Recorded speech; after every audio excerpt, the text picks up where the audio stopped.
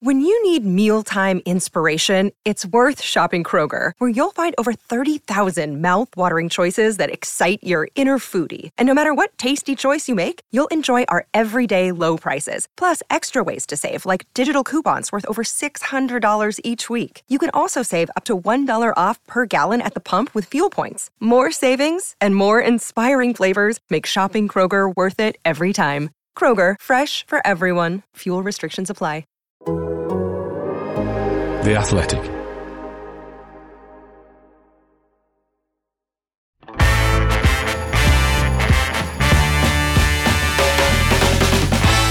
Hello and welcome to the weekend preview on the Athletic Football Podcast, sponsored by Bet365.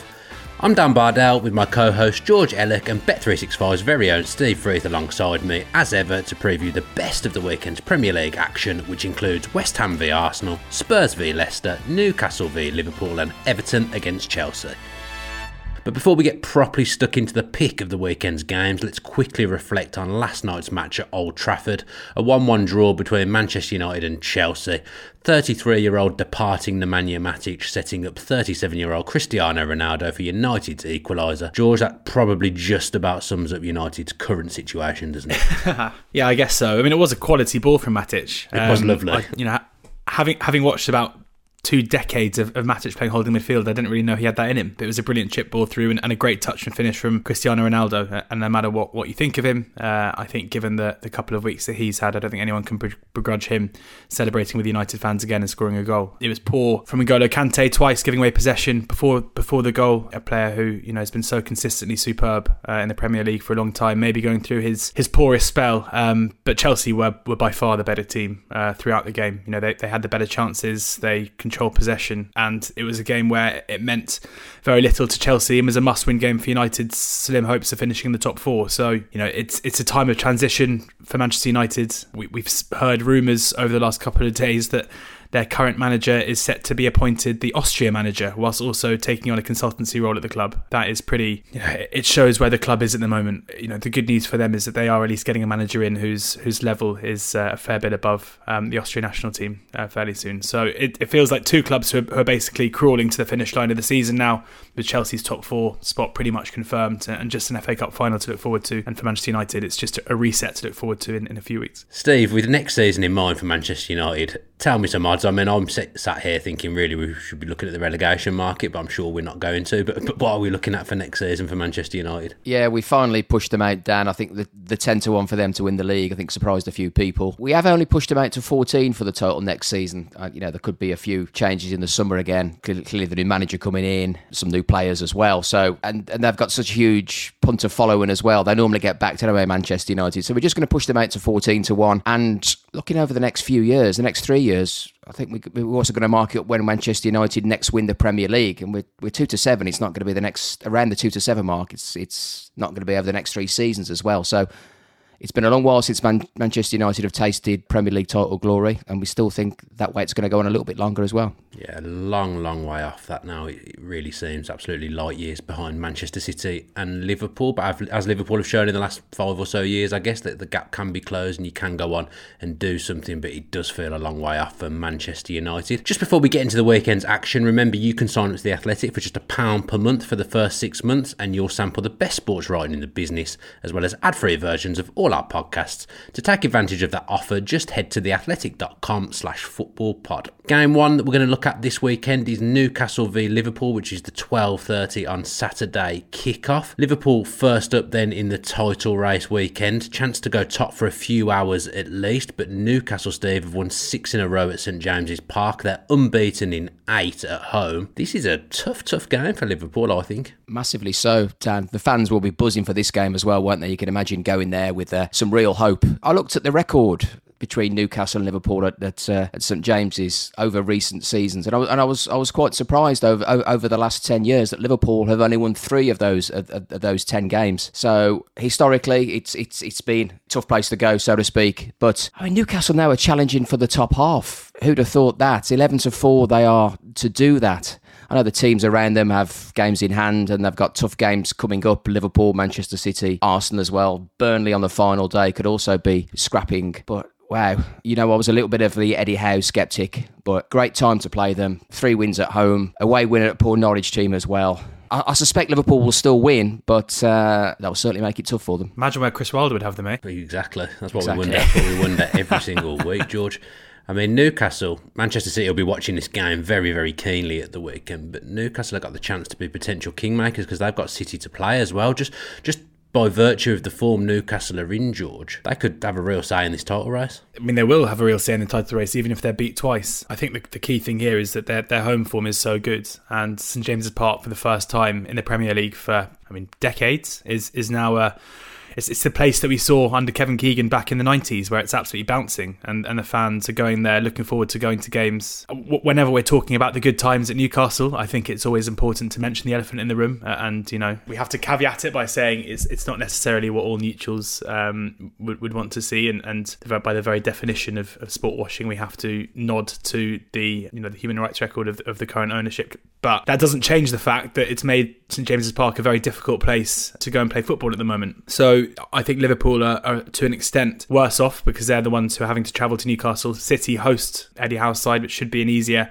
test. But the more and more I think of this, and the more and more I look at the title winner market, and the more I think of who's going to slip up first, the more I kind of convince myself that it's not really to do with the opposition particularly. Now, Newcastle are, of course, a more difficult game than, say, Everton that Liverpool had last weekend, even though they made pretty heavy weather of that, and the odds reflect that. But I think City and Liverpool are just so far clear of everyone else in the Premier League now. Their dominance is at least basically a goal above everybody else, but in the Asian market, before you even, except for Chelsea, before you even get to the first whistle of the game. So it kind of more comes down to who's going to slip up first rather than necessarily which opposition is going to provide the sterner test. Now, Liverpool quite clearly have, on paper and in terms of the league table, a more difficult run-in. But we saw back in, 18-19, when neither team dropped a point for the last 3 or 4 months. I think we're back in that situation now where going into every game, they're both going to be odds on. They're both going to be heavily fancied to win their games, have an over 50% chance of doing so. And it just comes down to which team is going to throw in that odd poor performance, like we saw from Man City back in mid-March against Crystal Palace, where they drew the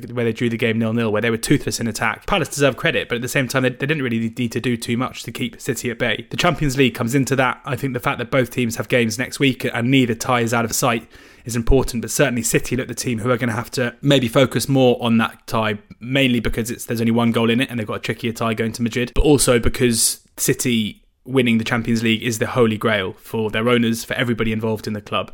There's no doubt where their priority lies, and that might mean that we see City taking more of a chance with their team selection with injuries as well. So yeah, I still think that because they've got a 1 point advantage, City here in the driving seat, but I still anticipate that I still think there's no reason to think Newcastle will, despite their good form, be a match for a Liverpool side who are just on a different stratosphere at the moment. Everton caused them a few problems on the break, I would say.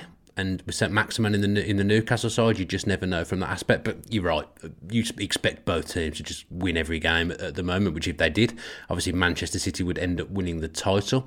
There's 5 games to go, Steve. What are the latest odds? What George said then, with City being a point clear and the possibility of winning them all games, City are 2-5 favourites to win the Premier League, with Liverpool at 15-8. Of course, we have our eyes on the quad as well for Liverpool, who have been a 4-figure prize for that. We've got them for a few million quid, as you know. So they're into 13-2 to do that. It's odds on for the Champions League as well. Of course, Liverpool are a 1-50 shot to qualify for the final. It's Jurgen Klopp can say all he likes, but they are basically there, aren't they? We know that Villarreal just had one shot, and teams don't tend to lose from a 2-0 lead, do they, from the first leg in semi-finals. And you just look at the fixtures. I suppose the Spurs home game will be tough. We don't know which Spurs side will turn up. Your guys, before the FA Cup final, Dan, they're on the beach. They have been for a month, so I don't see them causing any problems, and Southampton and Wolves as well. But City do have the easier running, I would say. So, it's advantage Manchester City in the outright. And as a bookmaker with the quad liabilities, we're quite happy with that because we quite like Liverpool not to win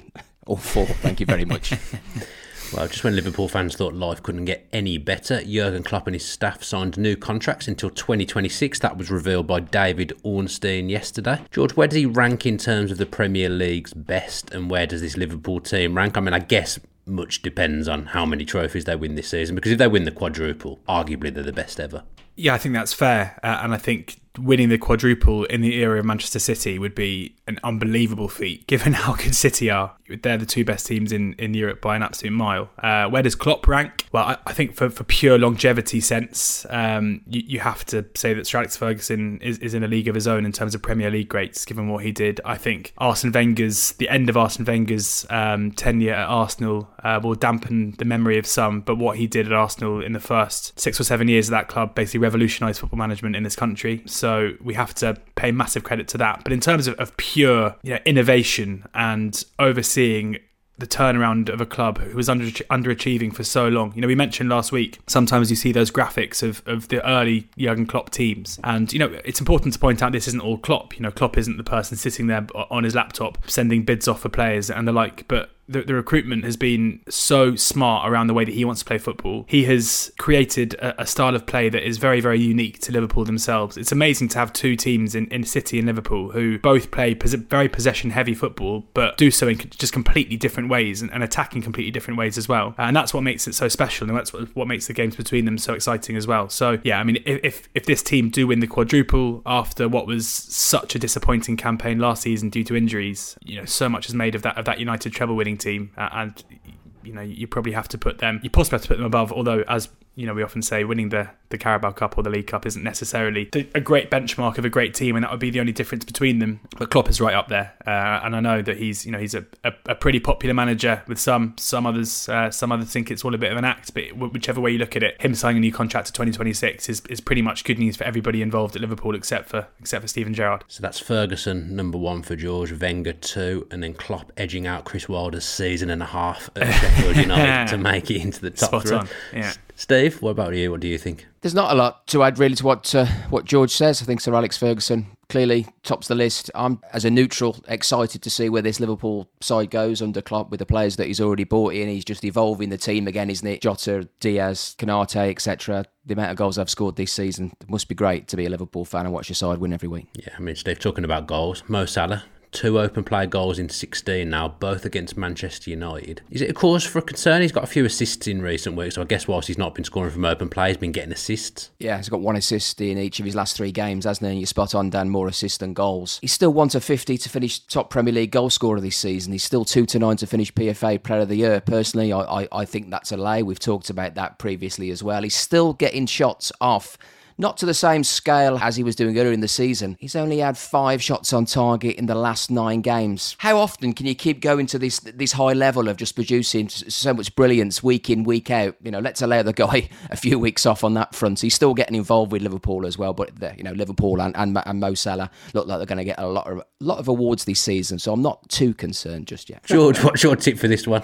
I'm going unders. I think Newcastle's defensive record is very good under Eddie Howe, as we say. I think we've seen a bit of a blueprint now for how teams can stifle Liverpool a bit with both Everton and Villarreal in midweek sitting in. And that, given Newcastle's performance level at the moment, that under 2.5 covers off 1-0 and 2-0, which seem to me probably the most likely scorelines. And if they really are frustrated and drop points, it's probably a 0-0 or a 1-0 that's going to do it. It doesn't seem to me any reason why this would be anything but a cagey game. Well, cage is maybe the wrong word, but a low-scoring game with Newcastle certainly set up to frustrate and hit them on the counter, and Liverpool generally pretty good defensively. So unders is 11-10, which I'm surprised about. I think basically any Liverpool game is always going to have overs being fav, but in this case, I think it's the other way I'd go. Thank you very much, George. Game 2, Leeds against Manchester City, which is the 5:30 PM offering on Saturday. Big game in the title race, and unfortunately for Leeds fans, the relegation battle as well at Ellen Road. Now, Jesse Marsch to me feels like he's done a good job since he's come in, but all of a sudden Leeds look like they might be back in trouble. George, the reverse was a 7-0 to Manchester City. Will we see here how far Leeds have come under Jesse Marsch? Yeah, I think we will. That game sticks in my mind as being one of the worst performances I think I've ever seen from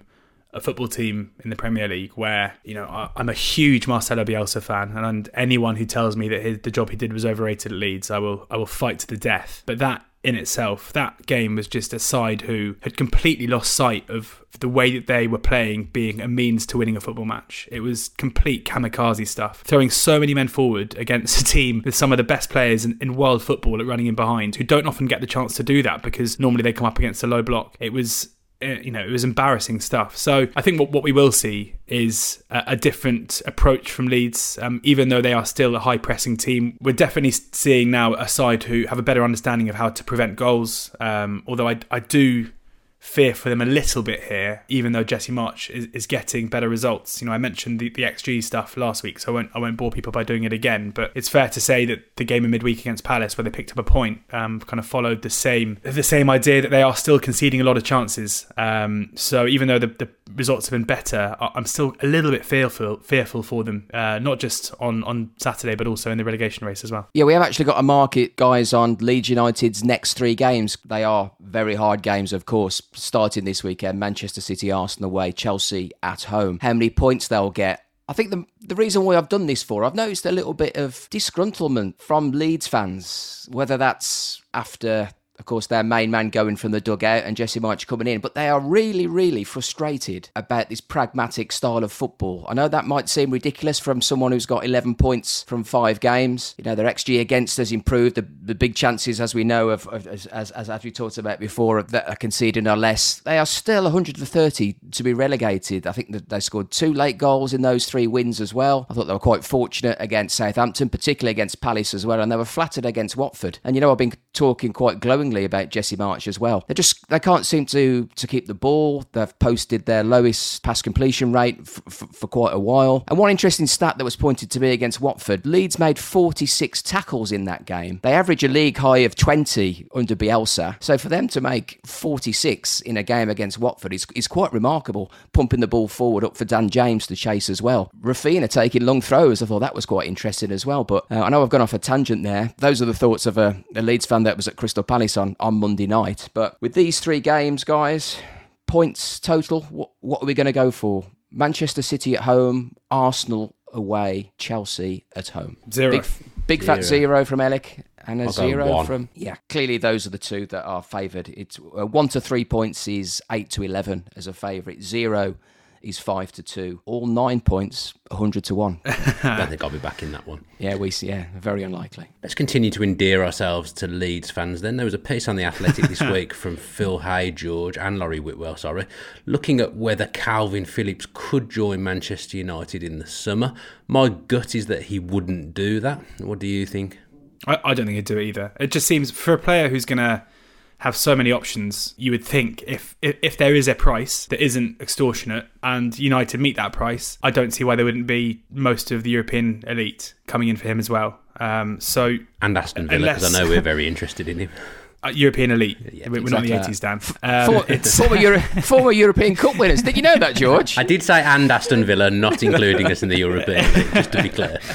So it seems unlikely to me that he would want to make that move. I think often we can over-egg loyalty in this game. Even yesterday I was watching both games in the pub with a friend of mine who's a Chelsea fan who just couldn't wrap his head around why Antonio Rudiger would want to leave Chelsea and move to Real Madrid when the offer's on the table from Chelsea. And it's like, well, because actually sometimes loyalty isn't quite what we think it is, no matter how much it looks like they care. And I think in Calvin Phillips' case, it's just not. It's the outlier. It's the one case where he is such a Yorkshire boy. He's such a Leeds fan. He knows that he owes his career to Marcelo Bielsa in a way that I don't think people realise. Like, his career trajectory before Bielsa came in was absolutely not to be a regular England international and a player who would be touted as a possible Manchester United centre midfielder at all. So I think if he ever does move on, the offers mean that he wouldn't be making that jump just at a time where that rivalry, having been dormant for the best part of a decade, is now back it's now back up and firing. Yeah, and City, of course, had probably played in the game of the season, I would say, midweek. Georgie boy Ancelotti, he won't go away. No, he won't. I still think, I wish I could have Carlo's luck, Carlo's fortune in the Champions League. It is incredible. I mean, what a game it was.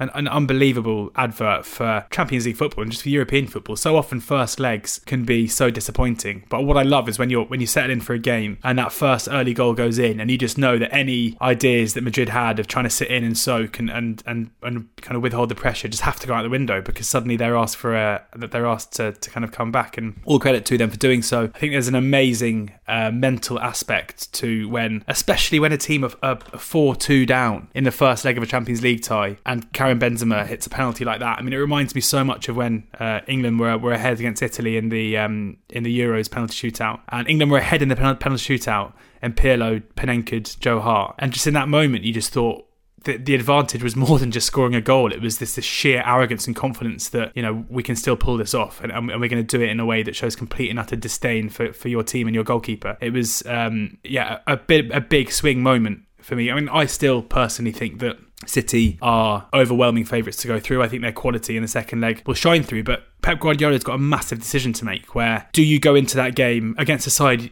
you can be confident you're better than, having been the better team quite clearly in the first leg? Do you go to the Bernabeu and set out to play your own game and to win the match? Or do you set out knowing you're going in there 1-0 up and adopt a strategy accordingly, and maybe look to play a bit less expansive and keep it a bit tighter? The fact that they're 21-20 to win the game in Madrid just shows you how game state plays a part, because if this tie was 0-0 going to the Bernabeu, there would be, I'm sure Steve will agree, there'd be odds on to win it. So it provides a bit of a difficult conundrum for Guardiola. Clearly, John Stones playing at right back and coming off was not ideal. You know, Fernandinho for the the brilliant assist, the great ball in that he provided from kind of right wing back. You know, he was embarrassed by Vinicius for that incredible solo goal. The ball going through his legs, and by the time he'd turned around, Vinicius was about 20 yards in front of him. So that is going to provide a difficulty. It was a great game, and I'm fascinated to see what happens next week. And I'm also very interested to see what team Guardiola puts out this time round, because he needs to make sure that his players are rested and fit and ready, whilst also ensuring they don't drop any points here in the title race. Big weekend with the Champions League games coming up. Will be really interesting to see what both teams do. Steve, what's your tip for Leeds v Man City? Yes, I'm going to go for Manchester City to win this game, but under 3.5 goals. I think it will be fairly tight, which is currently around the 13-8 mark.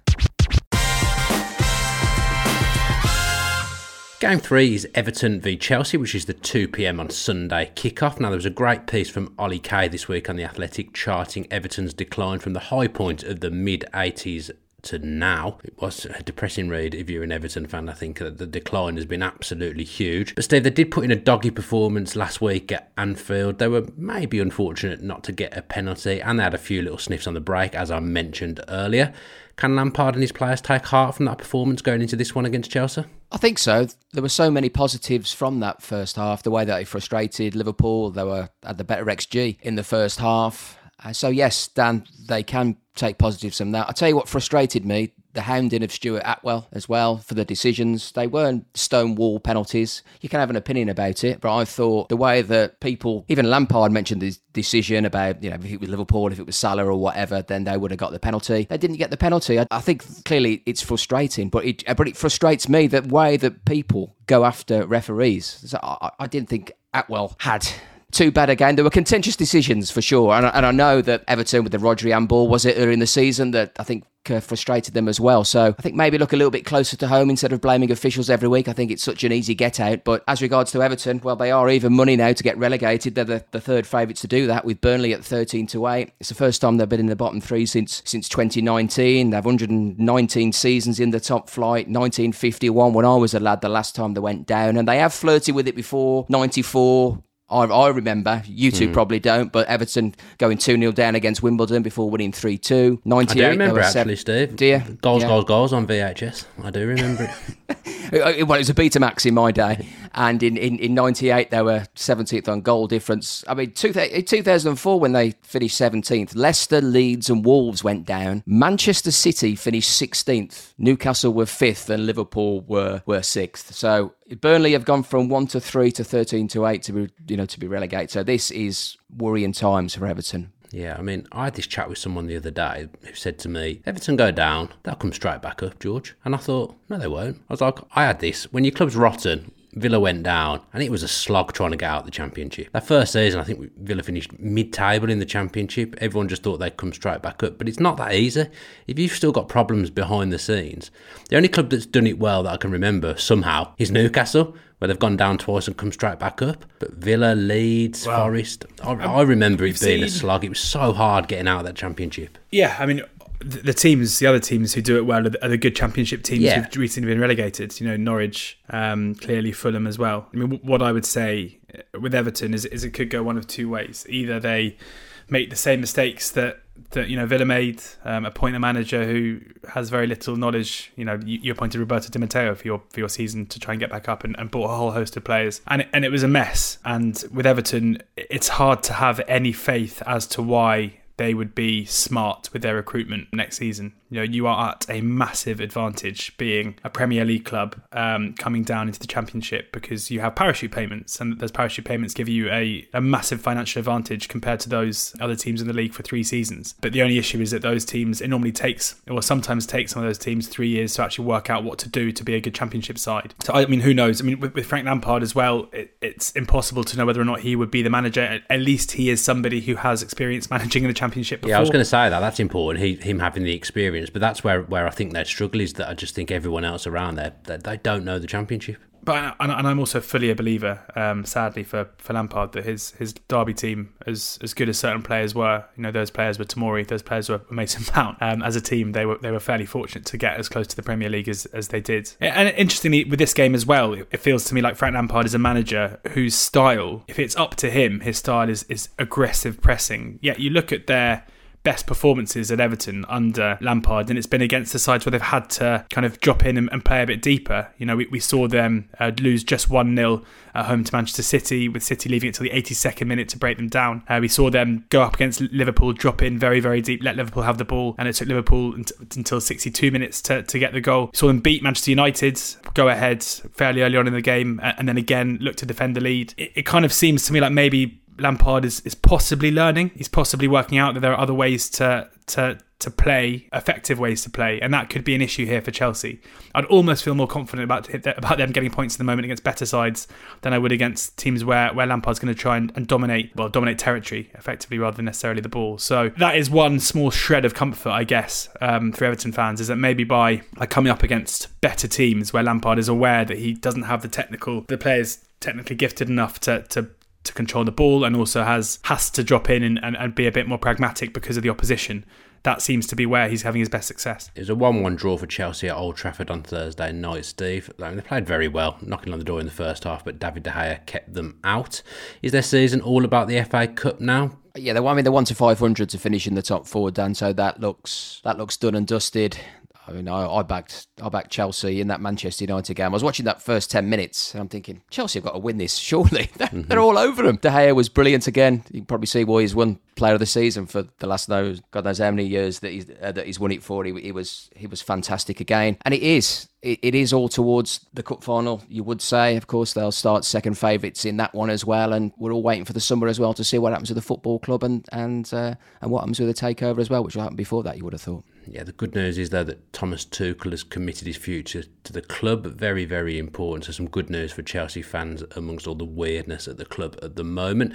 George, what's your tip for this one? I find it quite difficult, this, for reasons I just mentioned. Initially, before I kind of looked at it, I thought I'd be looking for ways to get with Chelsea. But I think, as I mentioned, the fact that we're probably going to see a similar blueprint for Frank Lampard, and also there's quite a weird narrative here where not only is it Chelsea possibly relegating Frank Lampard's Everton, but you've also got the likes of Mason Mount, who this Chelsea team, even though Lampard obviously didn't do a particularly good job at Chelsea, I think Chelsea fans have a fair bit to thank Lampard for, not just for his goals, but also for the way that he promoted from within. Players like Reece James and Mason Mount maybe wouldn't be such central players if they hadn't looked to appoint a manager at that time who was so willing to promote youth at a time where they couldn't bring players in. So I'm kind of loath to do that, but I do think, looking at the goal scorer markets, Reece James is 7-1 to score any time.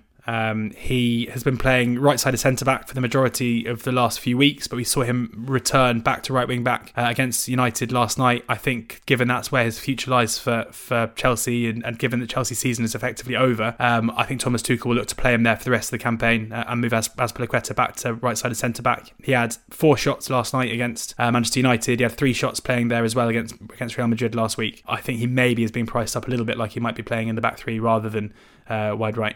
He's in my fantasy football team. He was the best player on the park, but you don't. I backed him last night to score. You get no points for being the best player on the pitch, though, in fantasy football. A ruthless game. He is superb, though. Yeah, he's very good. So good last night. I can't think of many English footballers who are so complete. He's the kind of player. He plays centre midfield for Wigan. He could play anywhere, I think. I mean, he's just an unbelievable athlete and footballer. Lovely little shout on Reece James there, George. Game 4 is Tottenham v Leicester, 2 p.m. on Sunday. Now, on this podcast feed a few weeks ago, the Athletic's Charlie Eccleshare christened this team unspursy, and we were waxing lyrical about them. Well, I wasn't so much because they'd beat Villa 4-0. Since then, they've unfortunately gone more Spursy than ever. Steve, what has gone wrong for Spurs the last few weeks? Oh, it's simple, isn't it? The previously maligned Matt Doherty not in the team. That's why. It's not helped. That's why it's happened.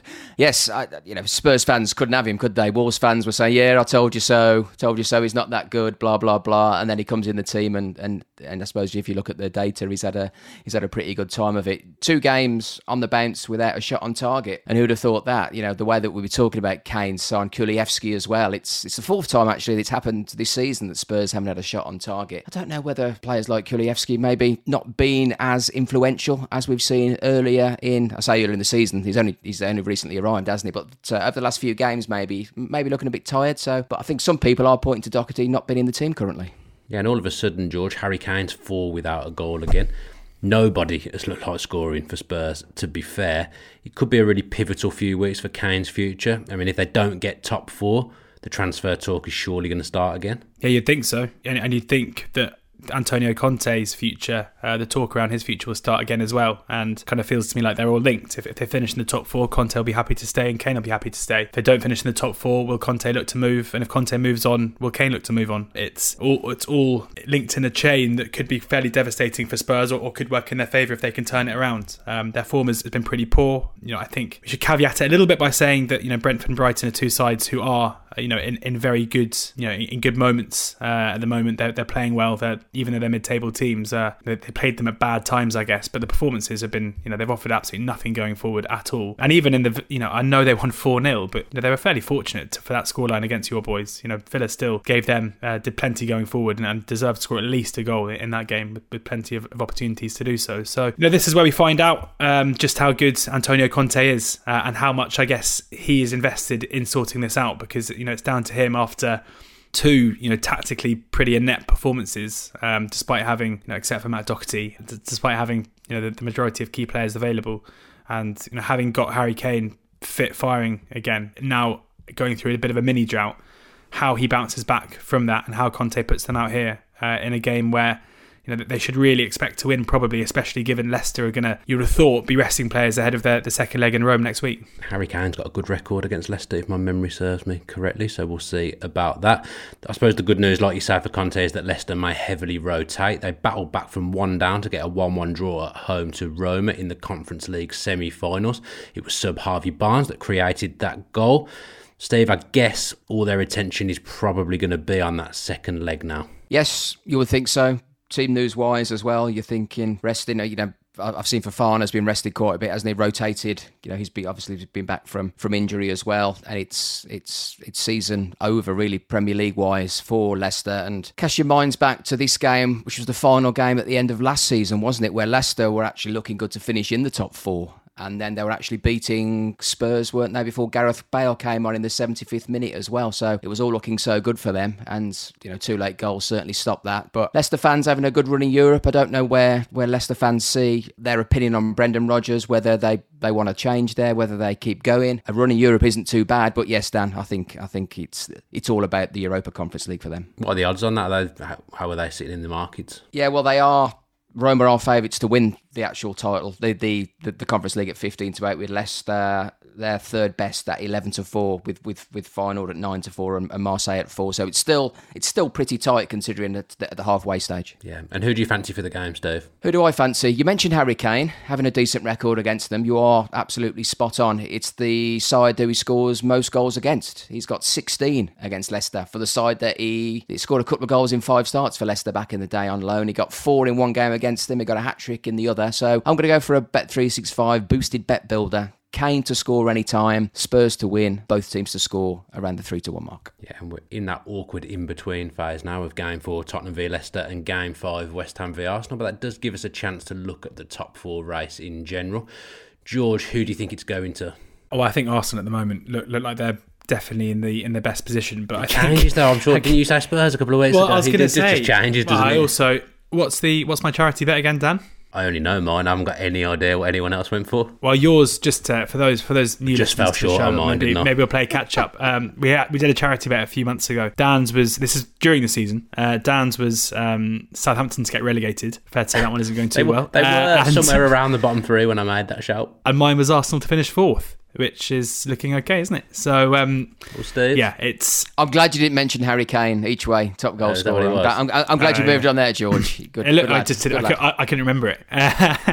That's me all over. You know, yeah. I was going to say, I mean, it feels like a mugs game at the moment to make. It's a mug market to bet on. It's a mug conversation to have, because every time it looks like one of those two teams is in the kind of form that will see them go clear, they drop the ball. Crucially, I mean, we're about to preview the West Ham Arsenal game, so I'll kind of go straight into that, because I don't think we can have this conversation without talking about this game, which is going to be incredibly important. You know, we will know what Spurs have done, given the Spurs games at 2:00, and this is the late game on Sunday. So Arsenal will know where they stand going into this game, which could be a massive advantage. Similarly, if Spurs get the result, then suddenly the pressure is going to be heaped on Arsenal. The key thing here is, and it's been well documented, is West Ham's injury woes and suspension woes. Craig Dawson was sent off last week. I thought he was brilliant last night against Frankfurt in a game that West Ham were incredibly unfortunate to lose, with the woodwork being struck by Jared Bowen in what would have been one of the most incredible European semi-final equalisers I've ever seen. An unbelievable bicycle kick. If you haven't seen it, and I'm judging by your guys' faces, you maybe haven't,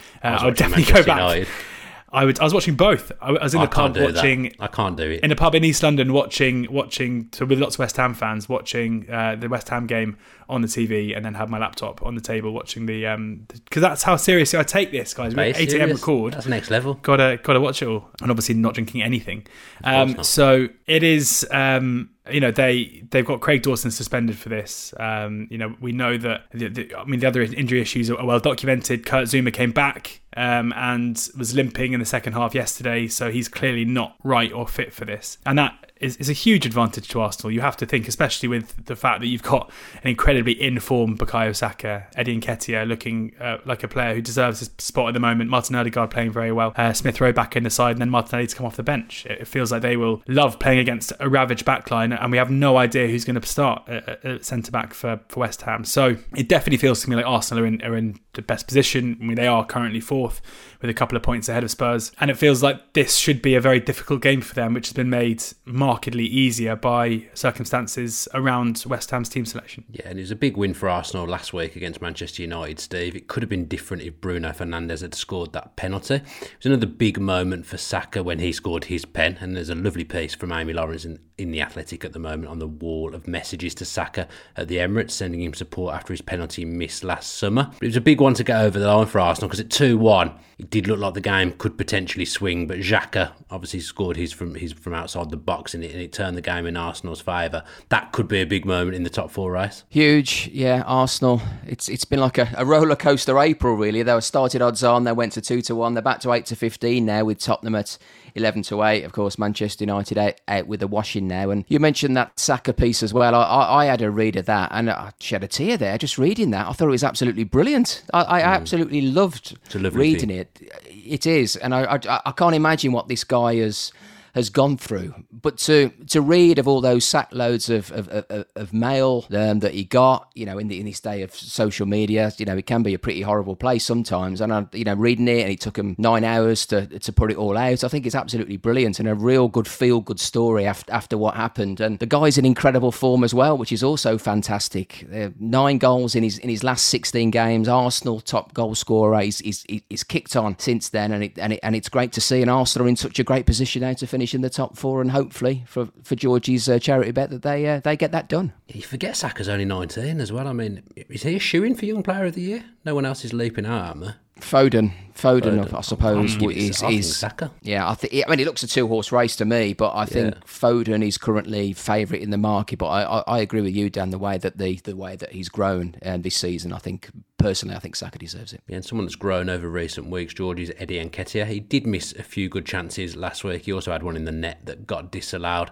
But it's clear to see Arsenal do need a proper striker in the summer. I say proper striker, that's harsh, but they need a striker. Yeah, they do. I think so. And even if Nketiah is to have a long, fruitful career at Arsenal, I think they need one anyway. You know, we know that they went into... No one would have said they were stacked up front going into this season when they had Aubameyang on top of Nketiah and Lacazette, and they've lost Aubameyang. So they need to bring someone in who can be the first choice striker maybe, or just be one of the three. They've got someone in Lacazette who's obviously very good at dropping and linking up play. He's a very intelligent footballer, and they've got someone in Nketiah who's very good at running in behind and clearly has an eye for goal. You know, his goal record at any level that he's played, apart from his brief stint at Leeds, has been very good. So they need one more. My only concern is that I wouldn't necessarily trust Arsenal to recruit good strikers. It's been a while since they had some of the best strikers in world football. Of course, you know, Aubameyang and Lacazette were by no means poor signings, but yeah, it'll be interesting to see who they do go in for and what kind of calibre player they can get. Yeah, and a big part of last week, Steve, was the Xhaka and El Neni pivot. I couldn't believe he didn't do that in the first place, to be honest. I didn't mention it on any podcast, so it's easy for me to say now, but I was shocked that he went to the trouble of moving all the players around Xhaka at left back to try and sort the team out. I would have said that was the obvious thing to do, even though El Neni's nothing spectacular. It's his position. He's got a bit of experience, and he did help against Manchester United. He did. I think the only other game, I think he's now done back-to-back 90 minutes for the first time this season with the two games that they've won and scored 7 goals, Manchester United and Chelsea. And the only other start that he had was against Manchester United earlier in the season. So maybe Arteta just pigeonholed him just to play against Manchester United. But him and Xhaka work very well. Obviously, Xhaka's got, you read social media and you've seen what he's another one who's obviously booed against Crystal Palace, and I know he might frustrate fans when he throws in the odd foul or 6 in a game, you know, the red cards that he's got as well, but he seems to be back in the good books now, showing what a talented footballer he is, and just him and El Neni work well as well. I think El Neni's out of contract as well in the summer, isn't he? So I'm not sure where he's going to go, and you know, with a number of players as well, but Arteta's got Arsenal in the box seat for the top 4, so all's happy until the weekend when they may lose and then he's the worst manager in the world again. Yeah, and George, where's the smart money here? I think overs. I'm pretty surprised to see over 2.5 and under 2.5 picking prices 10 to 11 each side. I think given West Ham's injury difficulty, I think watching their game last night against Frankfurt, it was incredibly open. It may have only just had 3 goals, but how it only ended on 3 goals, I'm not entirely sure. And in the last couple of weeks, we've seen Arsenal adopting a bit of an attack is the best form of defence policy, where they've gone to United 1-3-1 in a game again where VAR stopped that from having 4 or 5 goals, and then they beat Chelsea 4-2 as well. So plenty of goals in both teams' games at the moment. Injury issues for West Ham mean they're going to have to play off the front foot. I'm surprised that and it's a must-win game for basically both of them in terms of their aspirations for the season. So I'm surprised that overs isn't heavier odds on. Okay, just enough time for me to remind you to subscribe to The Athletic today and gain full access to all the brilliant articles and ad-free podcasts for just £1 a month for the first 6 months. To do that, just head to theathletic.com/footballpod. My thanks to George and Steve as always, and of course all of you for listening. Please do remember to rate and subscribe. Subscribers to The Athletic and Apple Plus should also keep an eye out for the new bite-sized Ornstein on Monday podcast that's available every Monday lunchtime on this very feed. Mark Chapman and the main pod available as per usual from Monday evening. You've been listening to The Athletic Football Podcast. Have a great weekend and enjoy all the football.